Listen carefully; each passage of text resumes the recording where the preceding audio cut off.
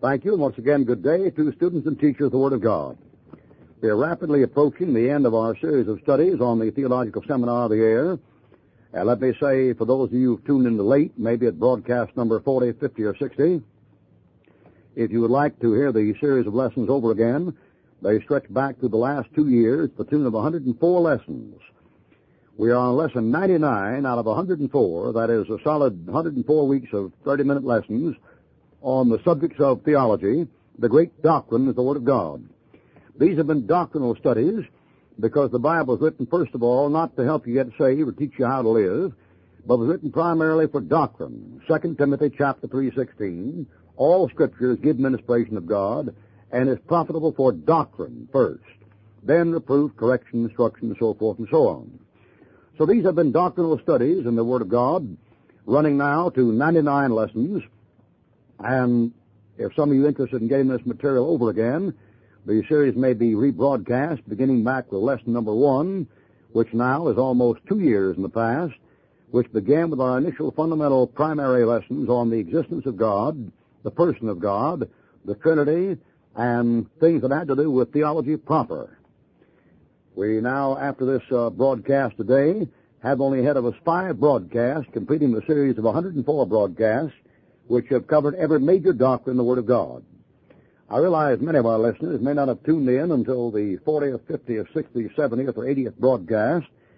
There may be listeners to our broadcast today who have not been aware of the program until the 90th broadcast, in which case you have missed 89 broadcasts that deal with Christology, soteriology, ecclesiology, eschatology, angelology, and anthropology, and other important theological subjects. In our lesson today, we are talking about the 7 judgments of God found in the Bible.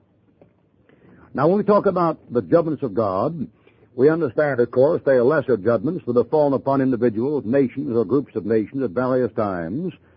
But there are 7 major judgments in the Word of God. And we say major judgments. These judgments are of such a momentous nature that they fall in a classification by themselves. We realize God judged the world in the days of Noah and drowned them out with a flood. God judged the world in the days of the Tower of Babel and scattered them abroad. We realize, of course, in past history that God has judged the Jewish nation under Nebuchadnezzar and Sennacherib and brought judgment on Sodom and Gomorrah and like judgments. The judgments of the Lord are altogether right. They're perfect and proper. God knows what He's doing even when we don't think that He does. But there are 7 main judgments that are going to fall, and these 7 main judgments will be listed in today's lesson, and these 7 main judgments are in a class by themselves. They go beyond the major judgment that fell upon Adam when he first fell, and they go beyond the judgments that God brought upon Lot for his sin and individuals for the sin. These 7 judgments have a universal nature.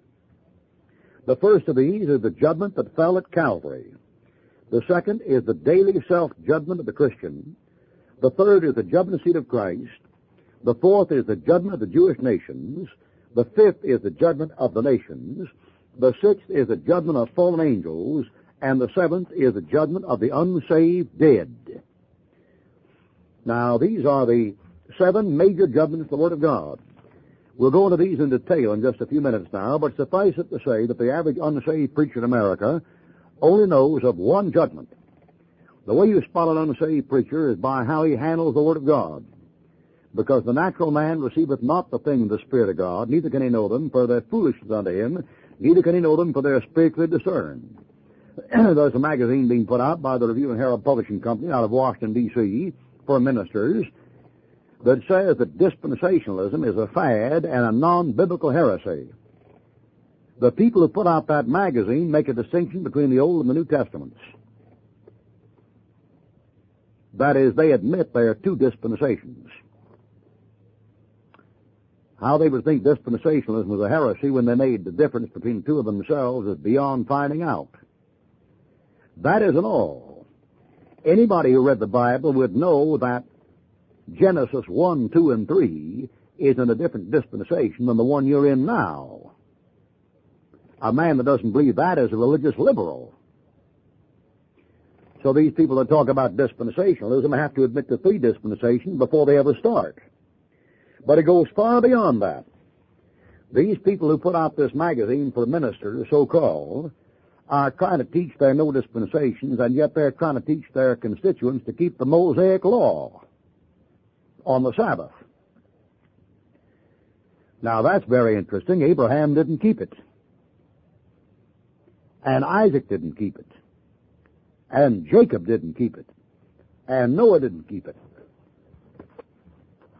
And Adam didn't keep it, and Enoch didn't keep it. Now, who are these people who talk about the heresy of dispensationalism when they made one division between the fall of Adam and the law, another division between the law and Christ, and have to admit to a third division in Revelation 20 after the white throne judgment is over? Moral, you can't be a student of the Word of God without being a dispensationalist. If you're not teaching the different divisions in God's Word where God has dealt with people different ways at different times, you're teaching heresy. Now, we're not going to burn you at the stake. I mean, when we say heresy, all these little thin-skinned Girl Scouts get upset and begin to shriek and holler about intolerance, you know, their bad conscience killing them. I wouldn't go out of my way to step on a fire ant. I've been known to let a cockroach go across the room because it's too far away to throw a shoe at. We're not going to worry about false teachers, but we're going to tell the truth. The truth is there is more than one judgment. There's 7 of them. You say, well, according to your opinion? No, according to what you're about to read. Get your Bible open up. Let's start, shall we? Number 1, the judgment at Calvary. The subject, Christ bearing your sins. The time, 33 A.D. The place, Calvary. The basis, the law. The result was the physical death of Christ. The judgment of God fell on Jesus Christ at Calvary to pay for your sins. John 1:29, behold the Lamb of God which taketh away the sin of the world. See also Hebrews 2:9. Romans 1:18 says, the wrath of God is revealed from heaven against all ungodliness and righteousness. So at Calvary, God pulled down the curtain of darkness, and his wrath fell upon the helpless back of a sinless Savior. Romans 6:23 said, the wages of sin is death. Christ never sinned, but he died. Why did he die? Judgment poured out on him against sin. Sin was judged by the perfect law. The result was the physical death of Jesus Christ, justification for the believer, who is the Savior of all men, especially of those who believe. The first great judgment was the judgment of God against sin on Calvary, where Jesus Christ became sin for us who knew no sin, that we might be made the righteousness of God in him. The Bible says Christ suffered the just for the unjust, that he might bring us to God, wounded for our transgressions, bruised for our iniquities. The chastisement of our peace is upon him, and with his stripes we're healed. Christ dies for the ungodly, and the judgment of God falls upon Jesus Christ instead of falling upon you. Now, what does this mean? This means when you take Christ your Savior, you are standing in a burned-out spot where the lightning has already struck, and it will not strike twice in the same place. You say people always worry about losing your salvation. You're wasting your time and God's time and my time. Back in the old day, when a man was going across the prairies and a prairie fire was sweeping across there with 30-mile-an-hour winds in dry grass 3 and sometimes 6 feet high, do you think that old prairie dog wasted time to beat his horse to death to try to outrun that prairie fire? Why, of course not. He got off his horse and struck tinder and flint and backfired the grass, set fire to the grass ahead of him. And as the wind blew that prairie fire out ahead of him, he simply took his horse and stepped into the place where it had already been burned out. And when the prairie fire behind him caught up with him, do you think it could burn him? Why, it couldn't singe a hair on his head. The place had already been burnt. Do you hear what I'm saying? I said the place had already been burnt. The Passover lamb was roasted in fire. And said, I thirst, and you weren't to baste it with water. Now, do you understand what I'm saying? Judgment can't fall twice. You can't try a man twice for the same offense. That's double jeopardy. If you come to Calvary, you're safe. The wrath has already fallen. If you want to go to heaven, trust Christ. If you want to go to hell, trust something else. One thing's good as another. Somebody says, well, if you mean to tell me that my sins all the past have been paid for, what about my sins in the future? Well, you need to shut up for a while and listen to us talk. Always trying to get the cart ahead of the horse, huh? The first judgment is a judgment on sin. The next judgment is the judgment of the Son. Subject, the saint himself. Time, anytime, every day. Place, anywhere. Basis, sonship. Results, forgiveness and cleansing. The second judgment is daily self-judgment. Paul says, let a man examine himself. David said in Psalm 26, 1 and 2, judge me, O Lord, examine me, Lord, prove me, try my reins. Paul said if we would judge ourselves, we should not be judged. Self-judgment of the believer. Anytime. Particularly for going to bed at night. Any place. Whom the Lord loveth, he chasteneth, and scourgeth every son whom he receiveth. If you endure chastening, God deal with you as with sons, for what son is he whom the Father chastens not? Now let's get our bearings clear. Judgment number 1 determines whether you go to heaven or hell. Judgment number 2 depends upon whether you stay in fellowship with the Lord and get chastened or whether you don't. Is that clear? There isn't a Campbellite listening to my voice that understands what I just said, because he knows nothing about sonship. A son can never be unborn again out of the family. A son can get out of fellowship, he can be whipped, he can be rebuked, he can be chastened, and he can die. But he can't get out of the family. He is born of the family seed. All right, let's get it clear. Judgment number 1, you want to go to heaven? Trust Christ. You want to go to hell? Trust something else. Trust religion, trust the sacraments, trust your interpretation of the Bible, trust the educators. The road to hell is paved with good intentions. One way just good as another. You want to go to heaven? Trust Jesus Christ. You want to go to hell? Trust something else. Take your pick. It's a free country. Number 2, second judgment. You want to stay in fellowship with the Lord? Confess your sins and judge them. You want to avoid chastening as the Son? Confess your sins and judge them.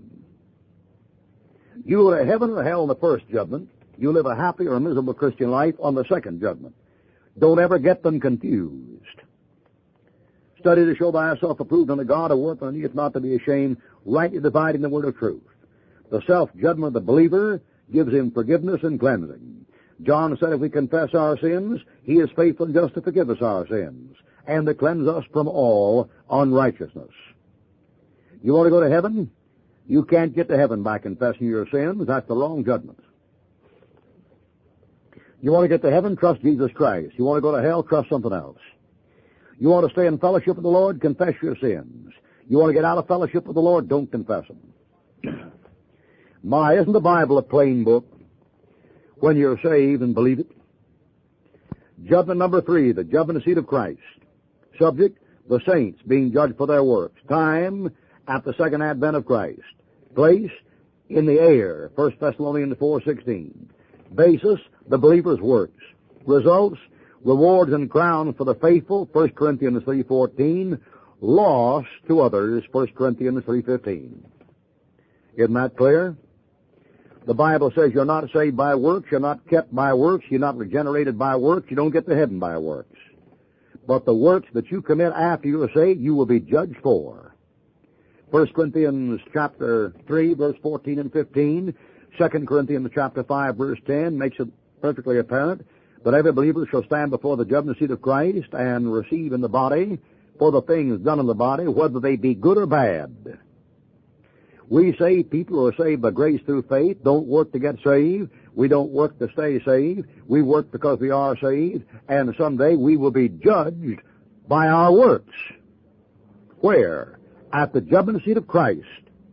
1 Corinthians chapter 3, Romans chapter 14, and 2 Corinthians chapter 5. An unsaved man, or the man who wrote the Thompson Chain Reference Bible, will confuse the judgment seat of Christ with the white throne judgment every time. We call these people who stumble at the Word of God amillennial general judgment preachers. That is, they can't see the difference in Scripture. They're always trying to join together what God put asunder and make things that are alike, make things that differ alike. At the judgment seat of Christ, there are no books. There are at the white throne judgment. At the judgment seat of Christ, there are no unsaved dead. There are at the white throne judgment. In the judgment seat of Christ, the events take place before the reign of Christ in this earth.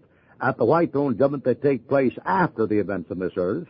At the judgment seat of Christ, nobody goes into the lake of fire. At the white throne judgment, somebody does. Therefore, to say they are the same is mental sickness. Or to be more charitable about it, theological insanity. They're not the same because the words aren't the same.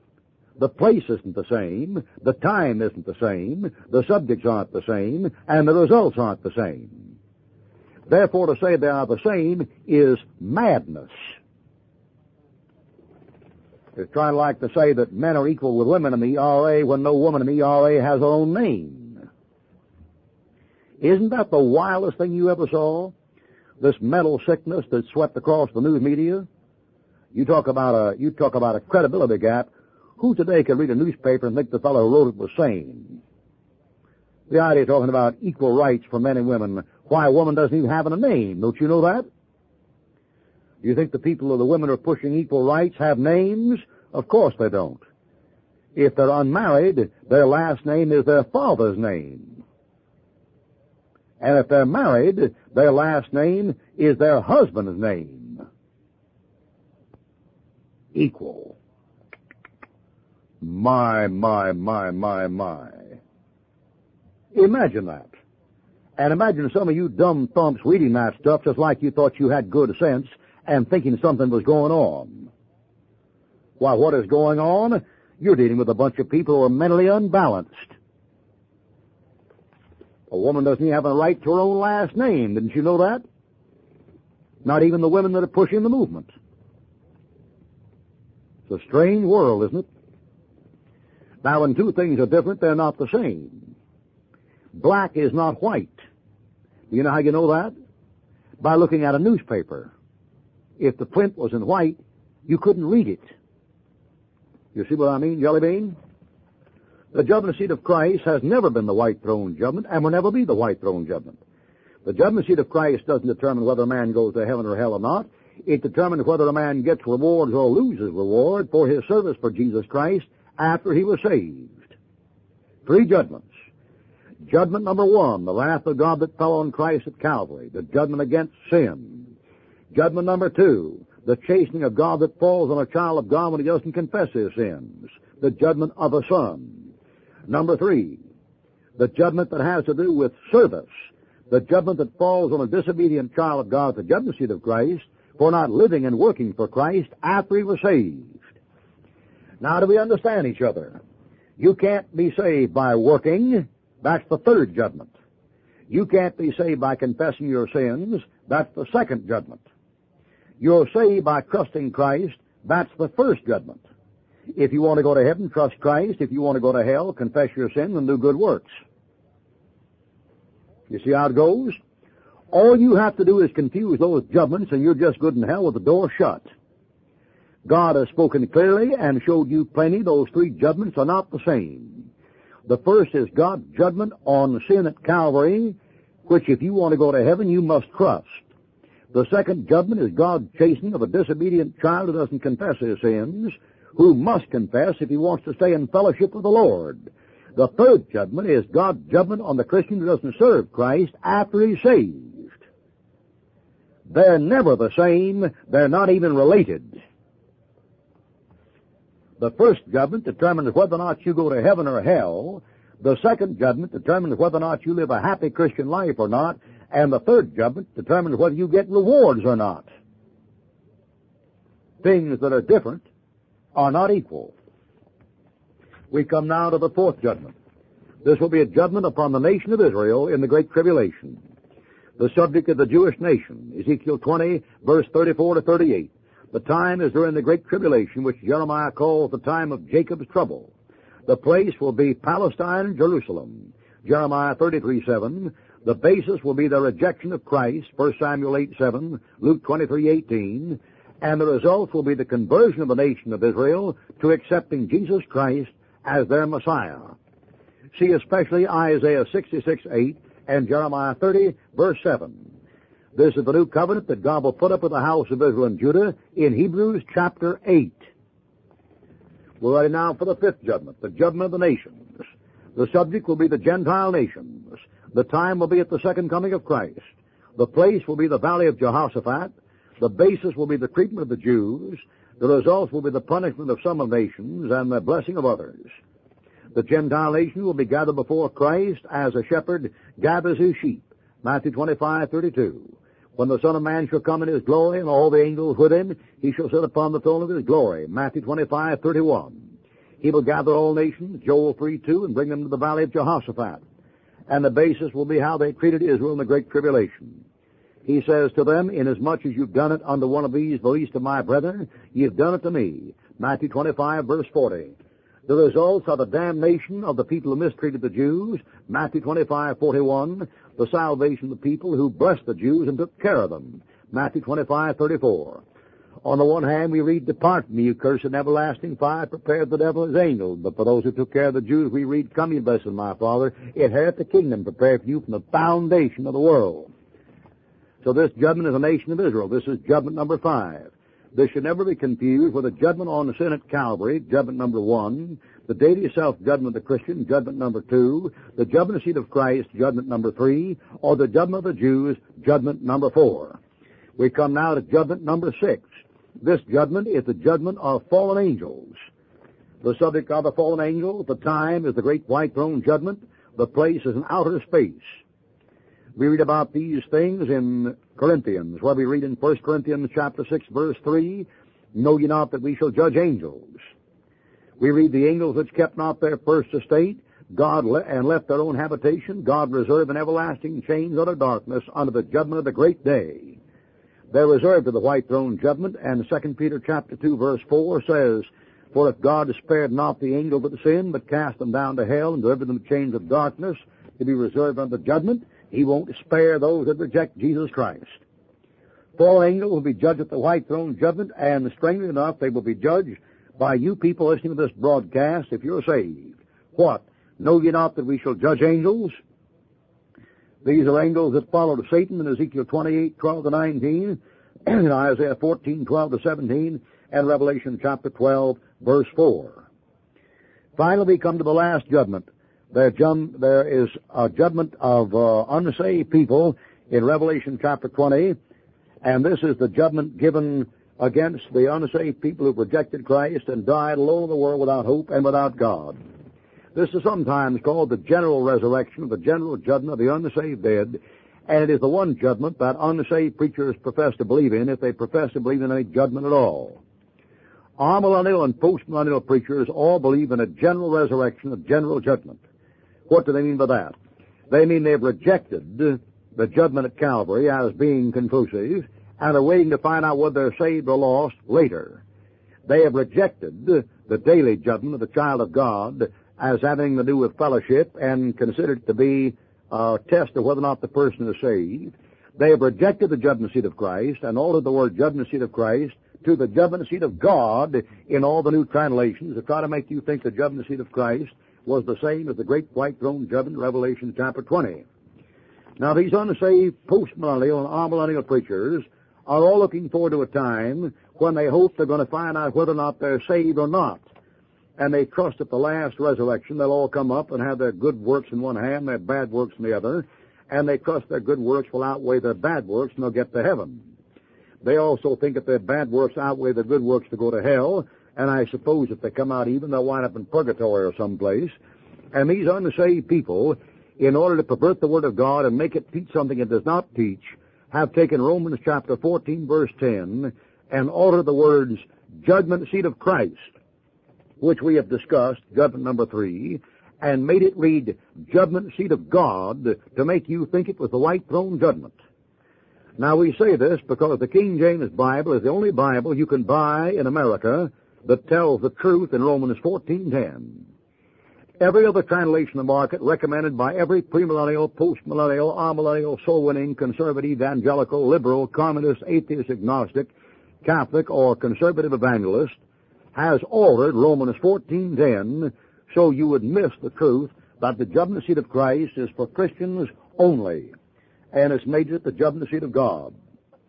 Now, this final resurrection is not for the child of God, because he has been reigning on the earth 1,000 years with Jesus Christ before the judgment ever shows up. Revelation 20, verse 1 to 12. This judgment takes place after the millennial reign of Christ, Revelation 20, verse 5, and at this time, every Christian has been just like Jesus Christ for more than 1,000 years. The subject are the unsaved dead. The time is after the 1,000-year reign of Christ. The place is at the great white throne. The basis is whether or not names are recorded in the book of life. Revelation 20, verse 12 says the books were opened. Another book was opened, which is the book of life, and the dead were judged out of those things which were in the books according to their works. Whosoever was not found written in the book of life was cast into the lake of fire. The great white throne judgment is personal. It is a final judgment. It is not a trial to discover whether the person is guilty or not. It is a pronouncement of judgment by the Lord God Almighty on the ungodly and doomed and unsaved dead. And there's a tremendous difference between the last resurrection of the unsaved dead and any other judgment we've discussed. You'll notice in Matthew 25, individuals are not being judged, the nations are being judged. In Matthew 25, there are no books present. In Revelation 20, there are. In Matthew 25, the criteria is treatment of the Jews. In Revelation 20, the criteria is the name being in the book of life. It goes much beyond this. In Matthew 25, the judgment is on earth. In Revelation 20, the judgment is in heaven. In Matthew 25, the Lord is about to set up an earthly kingdom. And in Revelation chapter 20, the heavens and earth have melted and passed away with a fervent heat. At the white throne judgment, there are witnesses. There's a prosecuting attorney, the devil. The questions are asked by God, and the culprit is allowed to cross-examine God, but quite naturally, Romans chapter 3, he can not only be unable to answer the questions put to him by God, he will be unable to ask God one question that God can't answer. If you'll study Matthew, Mark, Luke, and John, you'll find every time Jesus Christ was asked a question, he had an answer ready, and when he asked questions back, his audience could not answer them. This will be the condition of the unsaved sinner, the unregenerate, Christ-rejecting, hell-bound sinner, and he stand before God and is presented with his life from start to finish, three-dimensional, full-color, stereo, tweeter-woofer, high-fidelity sound, and is demanded to give account of himself to God and answer the great and burning question, why did he trust his own righteousness to get him saved when God's righteousness was freely available as a gift? There is no way to answer this question. And the man who fails to answer it has his home in a lake of fire. May God forbid that should be your eternal destiny. Believe in the Lord Jesus Christ, and thou shalt be saved.